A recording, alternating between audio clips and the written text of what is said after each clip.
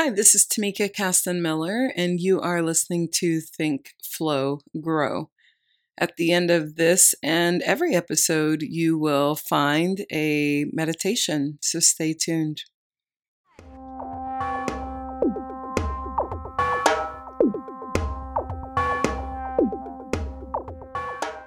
Hello, this is Tamika Caston Miller with the Think, Flow, Grow podcast. Today, I am here with one of my favorite people, Davina Davidson. Davina, tell us a little bit about what you are up to. What am I up to? I just finished a round of teacher trainings, 200 hour and 300 hour, and I'm up to a break. So for the next 6 weeks, I am kind of taking off and chilling out until I start the next round of teacher trainings in January. Nice. Davina is an amazing woman who you can find on the gram doing all sorts of wonderful things, including sharing knowledge about yoga, sharing knowledge about life, dropping the knowledge, keeping it very real. And also, she is the co-creator of Melanin Yoga Project, which is a project that several yogis in Houston, Texas came together to help bring her vision to light, to bring yoga to underserved communities of color and to help produce more yogis of color.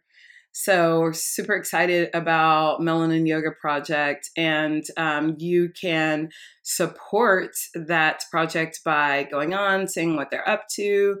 If you are not local in Houston, by speaking to big yogis who might come out and be a part of that project. Or send money, because they do also offer scholarships for people to be able to take teacher training, which is not cheap. So yogi, teacher trainer, and entrepreneur, and a whole and mother, sister, sorcerer, goddess, enchantress. All right. So today we're coming together to talk about the topic that nobody wants to talk about over Thanksgiving. Religion. So I was really curious about, I know that you are a person who speaks to your beliefs all the time, and I don't all the time. And I love how kind of out loud you live what you believe in.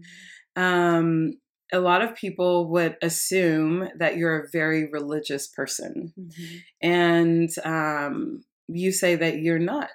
Can you tell me a little bit about that? Yeah. I'm going to take it all the way back to childhood and just share that I am mixed race and my mother is Jewish. And so her family disowned her when she married or, connected with my father. And so she stayed with the Jewish tradition for a period of time, but mostly felt neglected and kind of pushed to the side in that particular community. And my father didn't particularly go to church either. So growing up, what's really interesting is that all three of the youngest, myself, Angela, and Amaris, we all ended up going to church with our friends. So it wasn't like we went to church together as a family. The way that I learned about God and who Jesus is through going to church with a friend.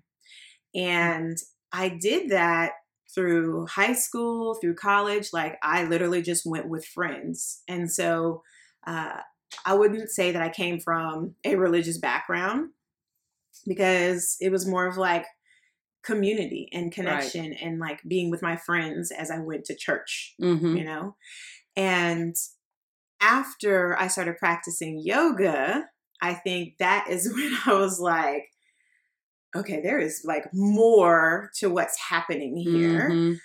Because while, yes, we all went to church, my sisters got I would describe them as religious. They could quote scriptures, they could preach to you, evangelize to you, all of that. And I always felt a bit like an outcast because I couldn't quote scriptures. And I did read the Bible, but I was like, I don't really know what, what all this means. And so I read this somewhere, but I can't tell you where it was. Yes. And I'm like, I know a few scriptures. I know the ones that I need to go to when I need healing or, to feel uplifted. And so what yoga did was, by practicing yoga, that was the first time I remember feeling like I drew closer to God every time that I was on my mat. Like that is when I heard or felt the Spirit. Because one of my pastors, my online pastors, was like, you can't hear the word of God, but okay, you can't hear him speaking to you. But I felt closer through this practice of yoga. And as I've continued, I feel a connection to God through this practice and not necessarily through a church. As I said earlier, when we were talking, is that I actually haven't been to a church house in a while, but I'll binge watch sermons. I read the word. I listen to gospel music, church music. But I wouldn't say like, I'm Baptist. Right. Or I'm this, or I'm that, or the other. Yeah. And I think it's really interesting because there are a lot of people who would say that you can't be a yogi and be a Christian at the same time. I know that you and I both identify as Christians. And for me, I was raised in the church. And it was the Black church. Okay. I mean, it was not optional initially. But what's crazy is that my mother had a very similar background to you in that she was not. So when my mother and my father were together, my father was a Baptist. And with them being from the South, it was very common for everyone to be Baptist. However, my mother's from Louisiana, which is very Catholic. So we would go to the Black Baptist church, and I always just was, attracted to the music because the music for me, my mother would tell me that I said, Mama, one day I'm gonna sing behind that microphone. So apparently it was an entry point for me with music. Now, could I tell you anything that happened in that church? Not really, but my sister would say later that she hated going to that church because my father had active relationships with several women in the church. Wow. And I didn't know any of this, right? I'm like little, I don't care, whatever. I'm just like clapping and singing or whatever. Later, however, after my parents divorced, and I've spoken about that relationship before in previous episodes, but later when they divorced and mom started to work because she was an at-home mom, I saw this really interesting shift in her that was very much a very quiet yet steadfast faith. And it led her to a mega church. So we ended up being in a mega church after that. And I remember doing all the things that people do in mega churches, which is, all of the, the special guests and the big giant concerts and things like that. Comes to find, but at some point my mom was just, was like, there's something that's different. I don't know what's going on. And she said, we're not going back to that church. And at that point I was really involved because mega churches do great with having kids involved. They're like, you're going to be involved. You're going to do the things. You're going to whatever. And we would find out about 6 months later that our preacher was siphoning money from the church. This was Bob Tilton, which if you're a certain age, you know who Bob Tilton is. And this is the church Word of Faith, which again, if you're a certain age, you know Word of Faith. So my experience with church was, very much like experiential as it relates to music. But then it was also like people use this to steal from others. Mm. And I was like, and the crazy thing is the whole time I had my mom. So the whole time, thank God that my only experience wasn't just, what the church was giving me, because I had my mom showing me what like a faithful woman looked like. Mm-hmm. She, and she also would later be the person who was like my biggest cheerleader, who absolutely and without reservation was fully ready to accept me as a queer woman, who was like just always my cheerleader. And her faith was what grounded her in being that. Mm-hmm. So it's crazy to me to think that people would say certain things that they say about that. Mm-hmm. Oh, and to add to that, to date, I'm an Episcopalian, and in the Episcopal Church for sure, reason and thought and all of those things are integral parts of being a believer, if you will. Mm-hmm. There's not that kind of blind faith or ignorant faith. There's very much a draw to study and make decisions and question and be curious and things like that. And so it certainly is the place for me. So what would you say about the people who say that you can't be a yogi and be a Christian? Yeah, I mean, I get people all the time inbox me on social media and ask, is it possible to be a Christian and a yogi, or how do you do this? Because I hear you, or I see you speaking about Team Jesus, or you love God, yet you're a yoga teacher trainer and you're teaching people yoga.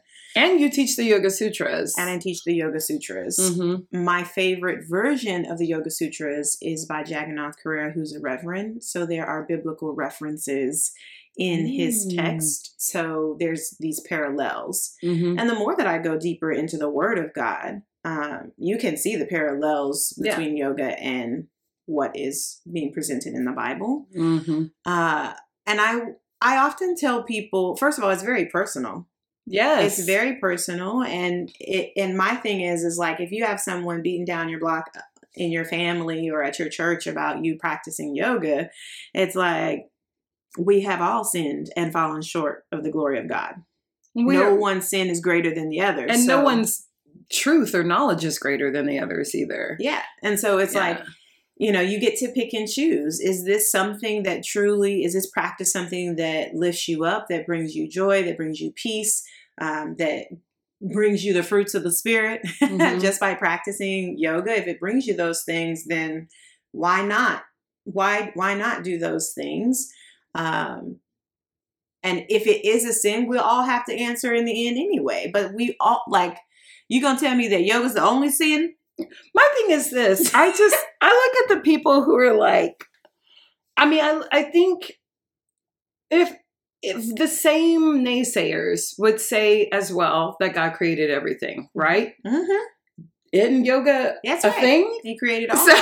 Mm-hmm. So if this is something that you believe, so if you believe that God created everything, then everything is everything, everything, and everything is a part of creation.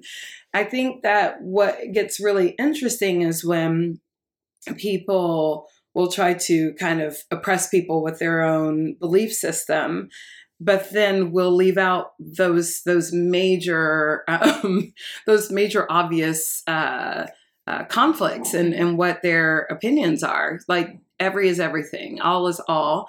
I always think about the very first part of the Bible when the Bible is saying, okay, well, God created the universe and his creation was good. Mm-hmm. And so it's just like, if everything is good, then it's all good. Yeah. And nothing really falls outside of that. Now, I think that we can fall out of relationship.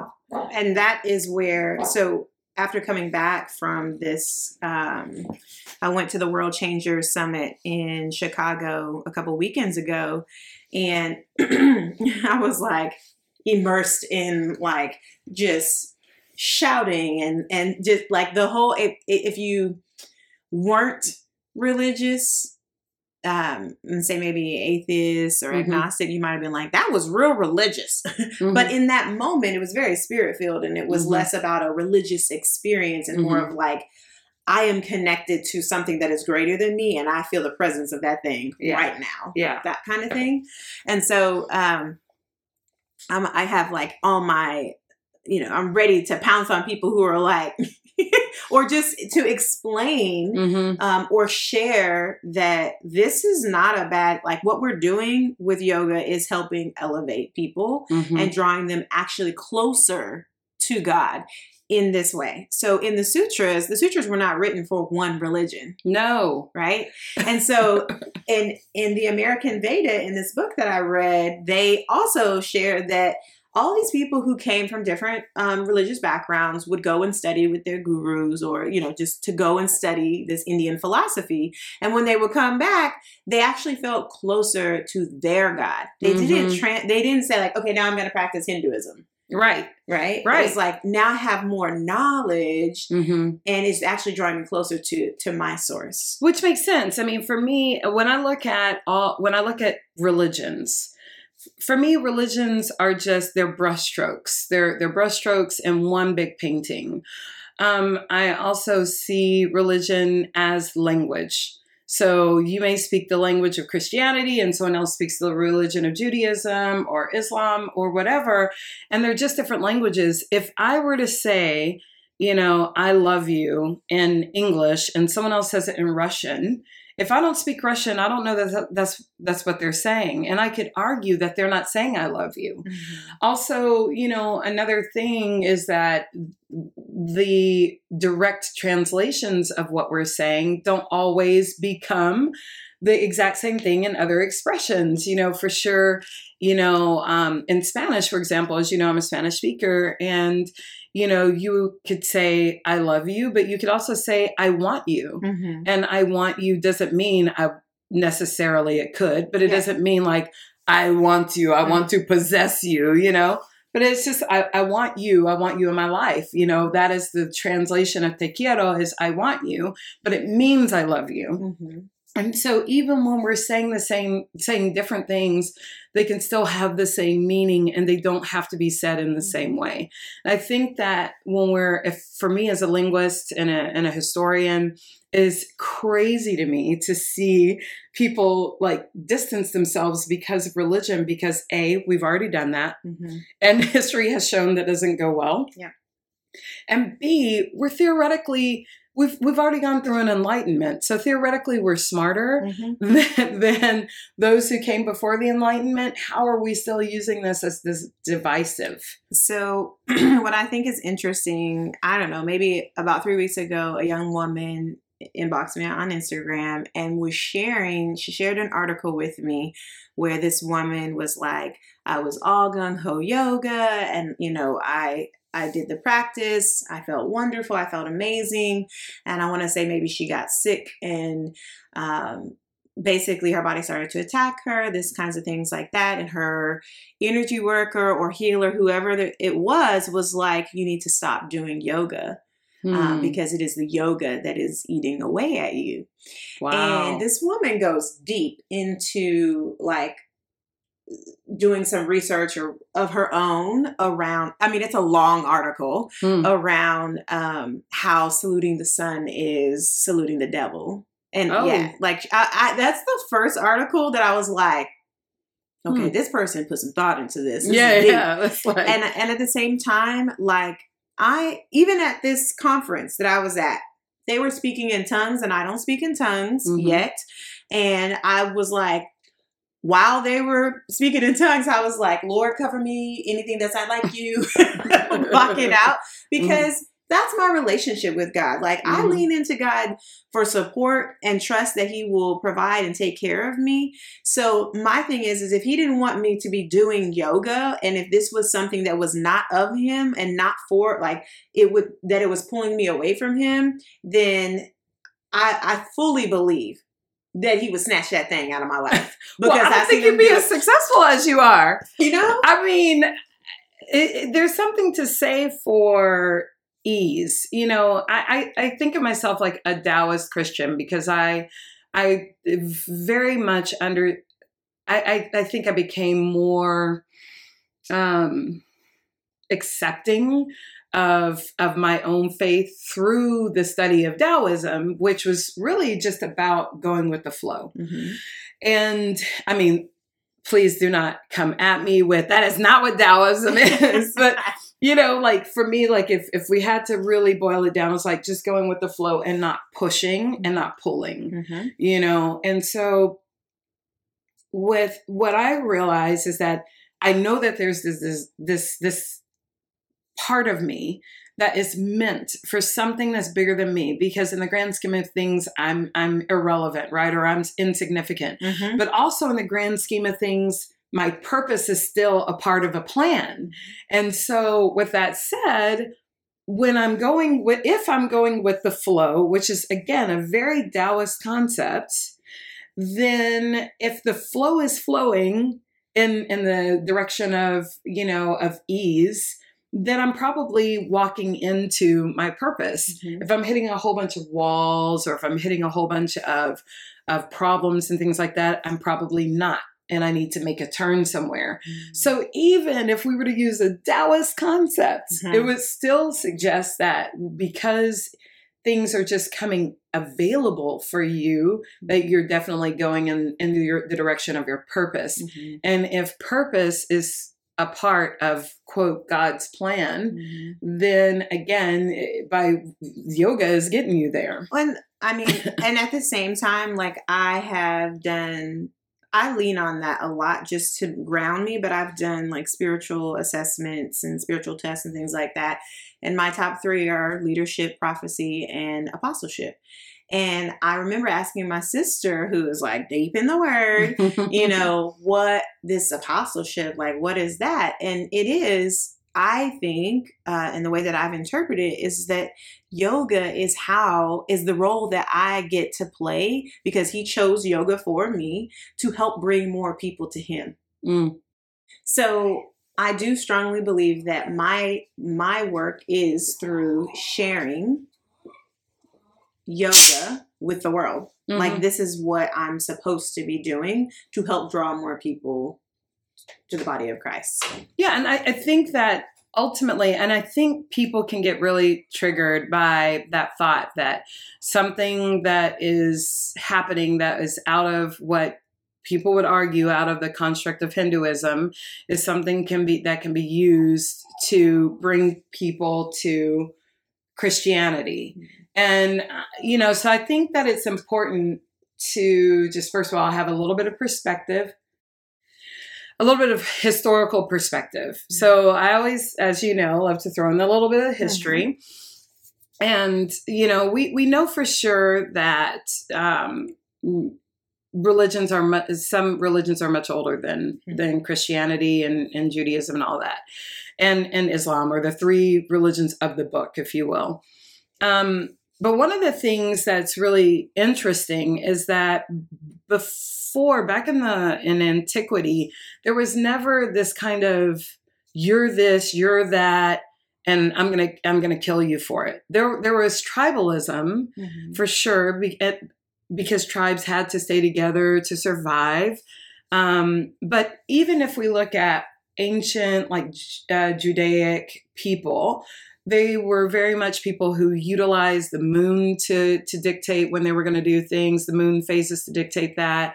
Definitely used like herbs and homeopathic remedies to do this, that, or the other. So they did all of those things, utilizing help from deities to do this, to give grace when needed, and we're just, you know, there was so much kind of reliance on something that was bigger than just a deity. But what we do know for sure as well is that when the apostles went out and started, you know, just talking about, hey, you know, we're all a part of the same family, and we are and love everyone. You know, their message really was love everyone. That was the original apostolic message, was love everyone. And that the Messiah has come. That was the message. It wasn't the Messiah has come, and if you don't believe in him, then you're going to go to hell. It wasn't any of that. It was just like, love everyone, and the Messiah has already come. That was the message. When that message got to Rome and Constantine ends up taking on Christianity as the official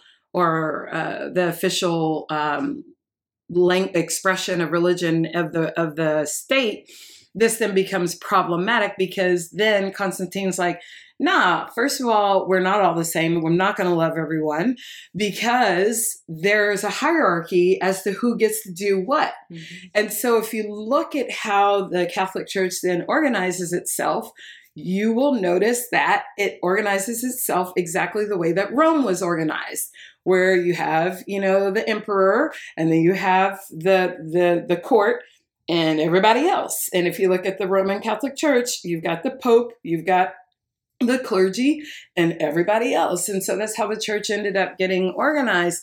It was this kind of connection between something that was institutionalized by one person that then changed the expression, because as you probably know, you would have people who are like, hey, let's get together. We're going to go to the synagogue, and we're going to go worship, in the synagogue. And then at night, we're also going to do the Lord's Supper and do it exactly the way that we were taught to do, that Jesus did. Mm-hmm. And so there was never this separation between these folks. It wasn't until, one person was like, no, that is separate, and we're going to kill everybody who doesn't believe this way.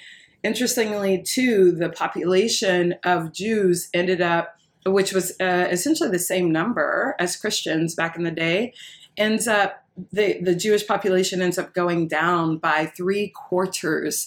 So all of these Jews, original Jews, are killed.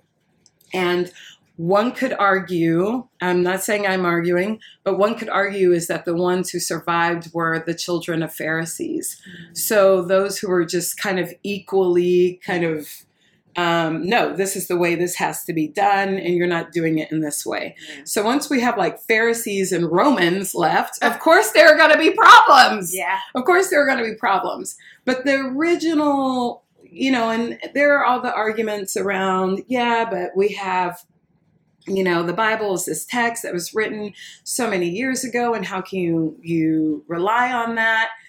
And my answer is, the same way you rely on all historical texts. Mm-hmm. They're all interpreted in different ways. For someone to tell a historian that I don't get to use an old book as something that is factually based, or whether it be loosely or not loosely, you got the wrong audience for me, because that's the way that history has always been passed down once people could write. Yeah. So anyway, and could it be flawed? Yes, but I think ultimately the thoughts, and I think that truth always lasts. It's funny because the pastor who is over the World Changers Summit is out of Chicago, Dr. Matthew Stevenson. I'm going to send you this so you can be like, girl, no. Or you can be like, ooh, yes. Mm-hmm. Because he's very shocking and in your face about what the doctrine means and what it, how it's interpreted. And he says that, people argue about the truth, whether it's this abstract thing or, what is truth. And he said, it's none of those things. It's a person, and his name is Jesus. He said, I am the truth. Mm. And so it's so interesting how people, again, interpretation, can read the same scripture and interpret it very differently. And it's fine. I think ultimately what the thing is for me is that it's all fine. Mm-hmm. I have a lot of friends who are atheists, and I've told them, the way that you proselytize atheism is very religious. Mm-hmm. It's very much like your own religion. And because you're trying to convince me, it's very evangelical. You're trying to convince me, you're trying to change my mind, you're trying to get me to do all these things. Why can't we just coexist. Mhm. Like, I don't need you to believe what I believe, and I don't need for me to believe what you believe for us to coexist. So why are you trying to get me to do the same? Yeah.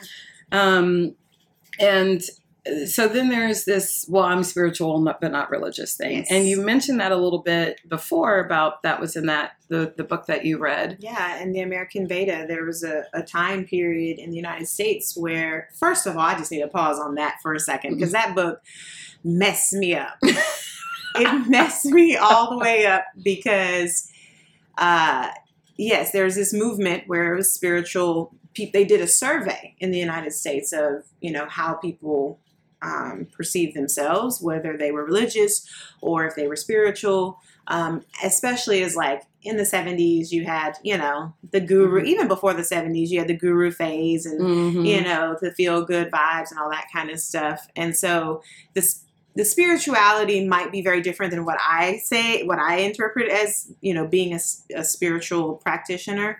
But in any case, in the book, what throws me all the way off is how, for a period of time, so many people were in droves trying to understand the Indian philosophy. Mm-hmm. They were enthralled and just like, oh my God, what is this thing? And people were trying to cross the ocean to get to a guru to understand what is this. Mm. And what I was messed up about, because I was waiting all the way to the end of the book, I was like, are they going to talk about it? Are they going to talk about it? Mm-hmm. And it is how there were hundreds of thousands of white people who were like worshiping these gurus, these brown-skinned gurus, but yet we are mistreating people of Black people in the United States. Mm-hmm. Like, are you kidding me? I'm like, how did we get to a place where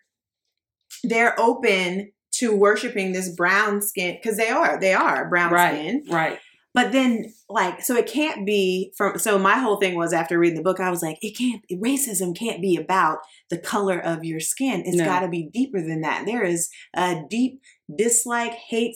There is a wound that is very deep that doesn't have to do with just skin color. There's got to be something else in there. Because if y'all were worshiping these Indians, but then like seeing a person of color and beating them to damn near death and throwing them in jail for liking a white person in the 60s. How do you justify that? What? Like, how do you do both? Yeah. Get you a girl who can do both? Like, I don't know. How do you do both?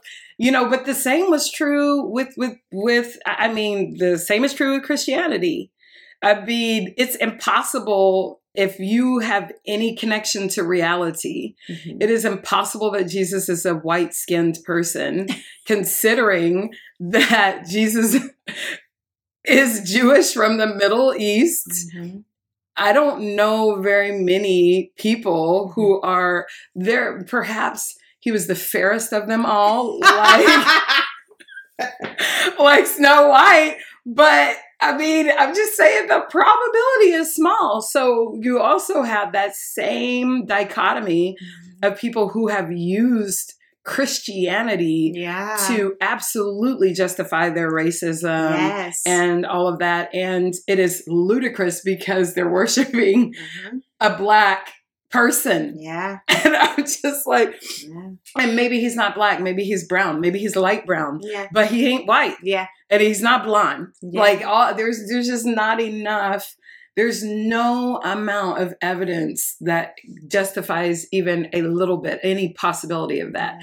So there's this deliberate woundedness that is being ignored to be able to justify, that. And so when people would say, well, religion is responsible for slavery, is responsible for, it's like, no, active ignorance is responsible for that. Misinterpretation of the word of God is what helped some of those slave masters make it through. They were like, no, it means this. And that many weren't interpreting anything because you actually have to read. You know, if you look at how the way that, like, even if you look at outside of Christianity, if you look at Islam and you look at people who have done horrible things in the name of Islam, they are from the same places that were colonized for at least 300 years. Mm-hmm.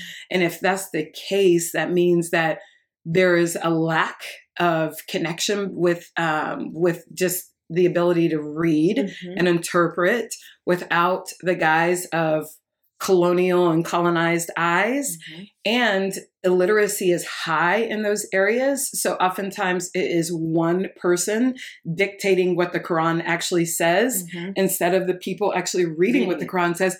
Case in point, Malcolm X. I mean, when he was listening to what everyone was saying the Quran said, then he was like, oh, okay, well, yeah, let me go, you know, take out some white people. And then he reads the Quran and he's like, I has questions. This doesn't actually say that. Yeah. And then, of course, they're like, no. Shut your mouth. Mm-hmm. We don't care what the Quran actually says. Yeah. This is not a part of the narrative that we are selling right now. And they took him out. Yeah. I mean, so there is the narrative becomes the word. Mm-hmm. And whatever the word may be, rather than the actual thing. Which is also why I'm in a sensitive place around like not feeling like I don't know scripture, so I can't really stand up about my faith in a particular way because I don't know the word. No, like you need to let that imposter syndrome go. So basically, after going to this conference, I was like, no, girl, you just need to just speak from what you know and what you've experienced. From your heart. Exactly. And I do my due diligence. I do my sladhyaya. I do my self-study, and that includes reading yoga sutras. It includes reading yoga books. It also includes the Bible. Yeah, I mean, my thing is this, is I don't need to know every verse in the Bible because for me, that is trying to weaponize the Bible to mm-hmm. then be used against other people. Mm-hmm. Realistically, here's what I know for sure. We're all called to be in relationship with one another. Mm-hmm. That is something that is universal in all religions, mm-hmm. as we're called to be in relationship with one another, to love one another, and to care for one another. Now, the second bit about Jesus being the way, that's the defining difference. Mm-hmm. And even for me, you know, I struggle with that because I believe that in my language, that's what I'm being told. But I'm also not only bilingual in language. I'm also bilingual in religions. Yeah. And so for me, that doesn't work mm-hmm. because that's not the only language I speak. Mm-hmm. And I still believe in Christ consciousness. Yeah. I absolutely believe in Christ consciousness. And I don't believe that includes exclusion. Mm-hmm. So that doesn't resonate for me, and that is always problematic for me. And I think I still get to play in the space mm-hmm. of Christianity without having to accept all 100% of everything. Yeah, I mean, certainly I do not accept all that comes with that. I do like the perspective that Jesus is the Word. God is the Word. And by absolutely. reading it, I'm drawing closer. Yeah. So for me, it's definitely not about weaponizing it, although people do. Yes, absolutely. It's more so about the journey through the self. Yes, absolutely. Absolutely. But people not only weaponize the Bible or the Quran or the Torah, but they also weaponize ignorance. Yeah. And the thing is that you can really do that with anything. And all of the folks who would scapegoat religion as being the reason why all these wars happen and the reason why all these things happen. No, it's actually weaponizing ignorance. Yeah, it is. It's taking advantage of people who either cannot read themselves or either have not read for themselves, and then colonizing that narrative by then saying your interpretation is wrong. Mm-hmm. You know, instead of just empowering people to have their own interpretation. Mm-hmm. So for me, my interpretation is God is love. and creation is good. Yeah. You know, I'm also very much, I'm a follower of Celtic Christianity and Franciscan Christianity, and that I believe that everything holds energy and everything is a piece of something divine, is a piece of divinity. I think that we're also a piece of that. And if we are, then it is impossible for any of us to be inherently evil or bad or hellbound or whatever. I can't be a Calvinist with you people. Yeah. I cannot be there, because to me that is absolutely counterintuitive to what, like what is being stated. Mm-hmm. And I think the main point of all of these things is that for me, using yoga, it was also the same for me. Yoga also kind of triggered something it triggered a curiosity in me. Judith Hanson Lassiter actually spoke to people realizing that asana wasn't the yoga, mm-hmm. but that feeling that you get after is. Yeah. And she just wrote about that this month in Yoga Journal. And I thought, whoa, that feeling, like if you're willing to feel it. Mm-hmm. But also there are people who aren't willing to feel it. That's why they skip Shavasana. Yeah. That's why they run out and they're like, I had to get sweat, whatever. Now I'm going to go for a run. Yeah. And but there's a place for everyone in the kingdom. There's a place for everyone. There's absolutely a place for everyone. Right. And I deeply believe that the longer that you practice, the more likely you are to just, you know what, I do want to feel that Shavasana today. And then once you do, it's like, wait a minute, I've been missing this? Yeah. I've been skipping 1 minute, 3 minutes. Why? And then that curiosity is seated. And once that curiosity is seated, then all these other things happen. And maybe that person goes to Hinduism. Maybe that person goes to Buddhism, which Thomas Merton would argue the best Buddhists are Christians. Okay, so not that he was saying that to exclude anyone. Don't come at me, y'all.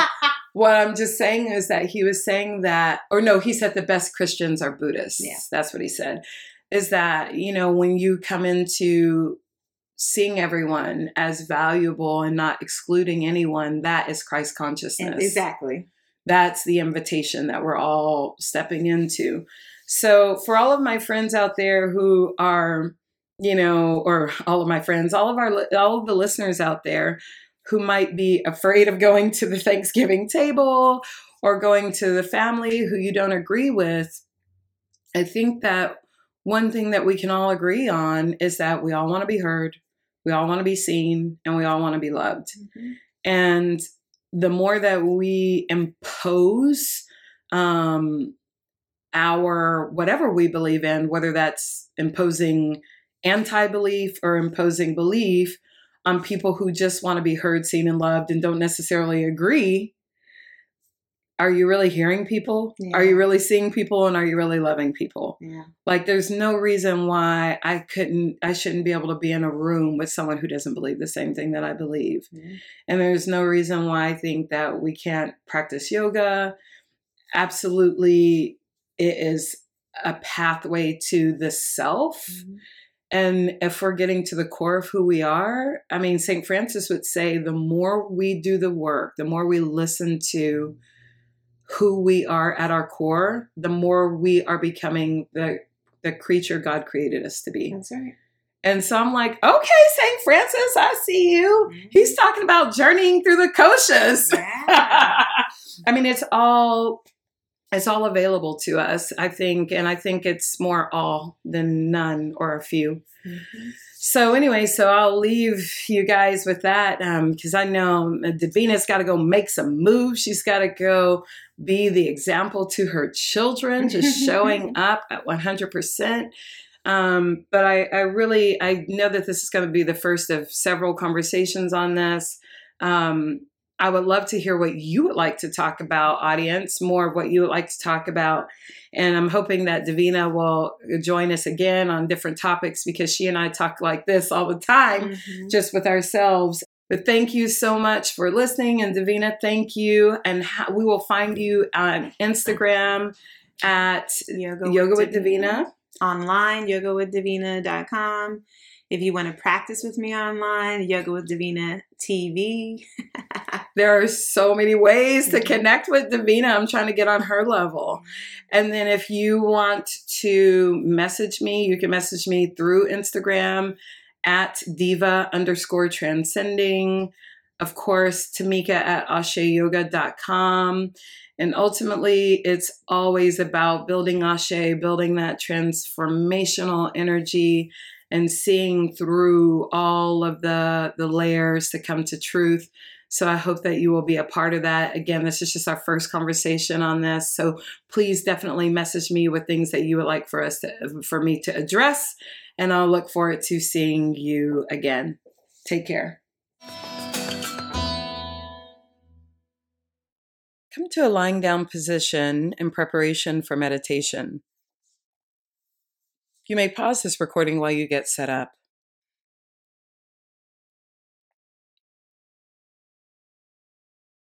And begin to notice your natural breath.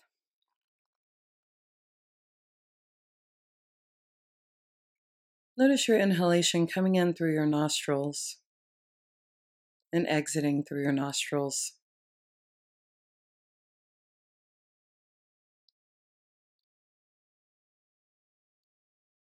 Bring the awareness to your breath, to your chest. As you inhale into chest center, notice your shoulders rise and fall.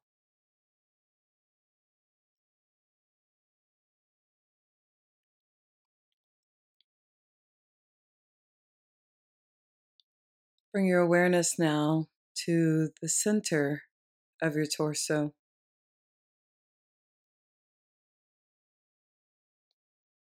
With every inhalation, ribs expand outward.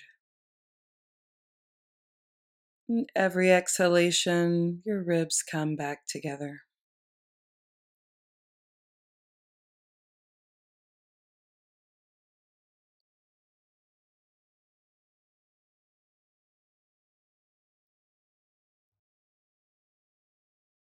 Now draw your breath now to your low belly. As you inhale and fill the low belly like a balloon, notice the pelvic floor press down. As you exhale, the pelvic floor rises again. Inhale, feel your pelvic floor press down. Exhale, pelvic floor rests back where it was.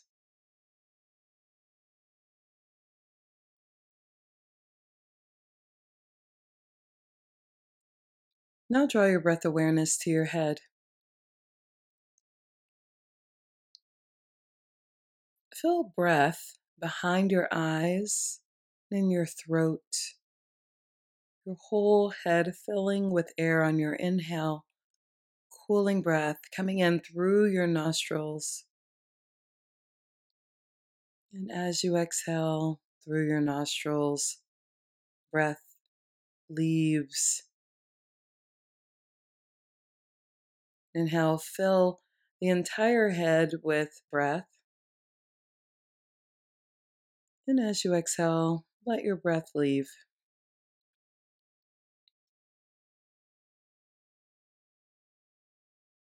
Notice the temperature of your breath.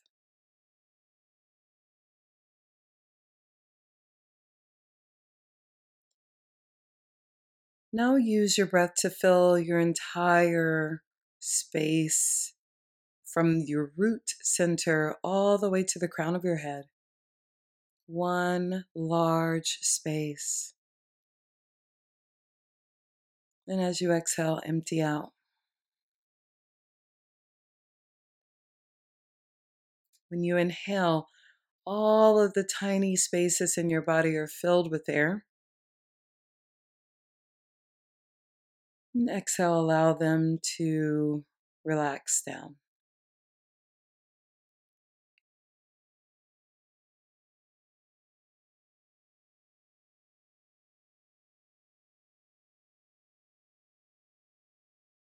Now journey your breath awareness now to your heart center. Give your breath a color as it enters your nostrils.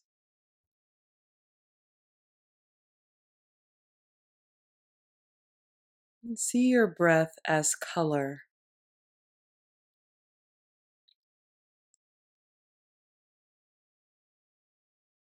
Notice breath awareness now at your heart center.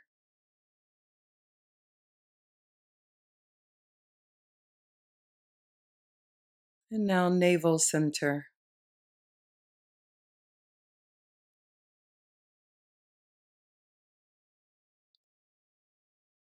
See your breath awareness between your throat and your navel centers.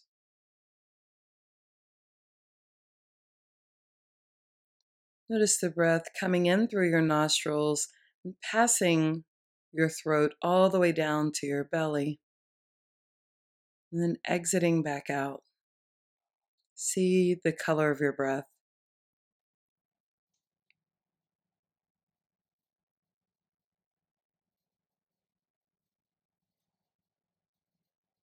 And draw breath of awareness now to all parts of your body, from the crown of your head to your toes and fingertips. See yourself as a color.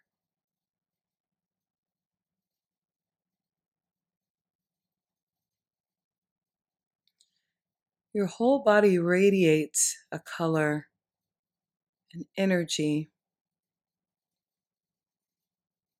Notice your color.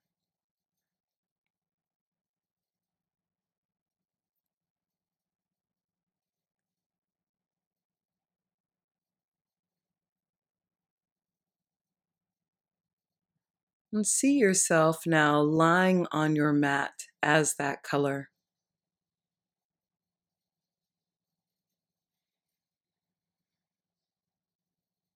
And now lying in your home, in your city. See yourself as that color in your city.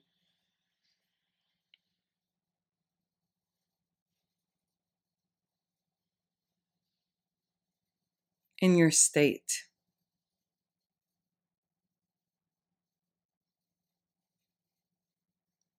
And see yourself now in your country and on earth.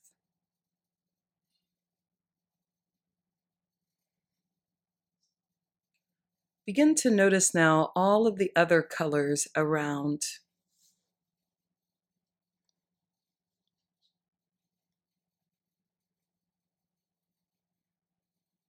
Notice a vibrant rainbow of colors all around the earth. See yourself as a part of a greater multifaceted consciousness, dependent upon one another, equally important, sharing, receiving, and giving knowledge and wisdom to one another. We are all connected, none greater than the other, all a part of the greater consciousness. And as we enter the knowledge of being a part of the greater consciousness, we also accept that each person is an incredible miracle of creation. Here in this time, in this moment, for a reason, to share in the collective consciousness and the greater wisdom, the earth's intellect, so that our community here in the 21st century may all grow together.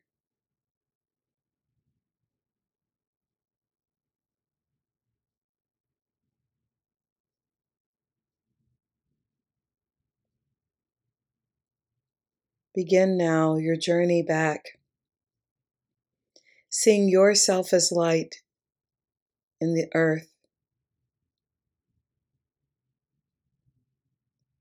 And now in your country, see yourself as light. Your state, city. See yourself in your city as light. In your home, lying on the mat. And take a full breath in. Exhale, let everything go.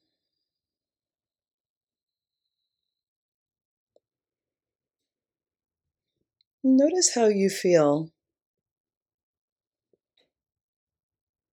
Notice how much lighter it is to share in wisdom rather than having to carry it all.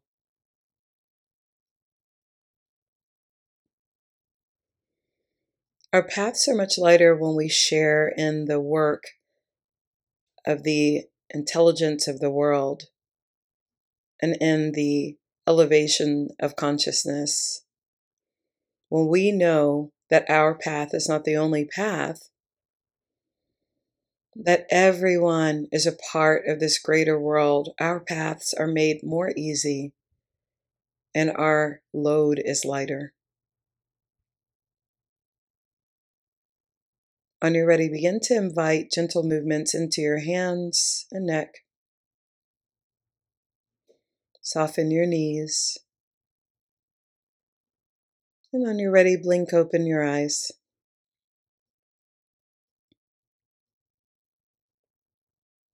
It is always my goal to leave you better than I found you. I hope that happened for you today. Namaste.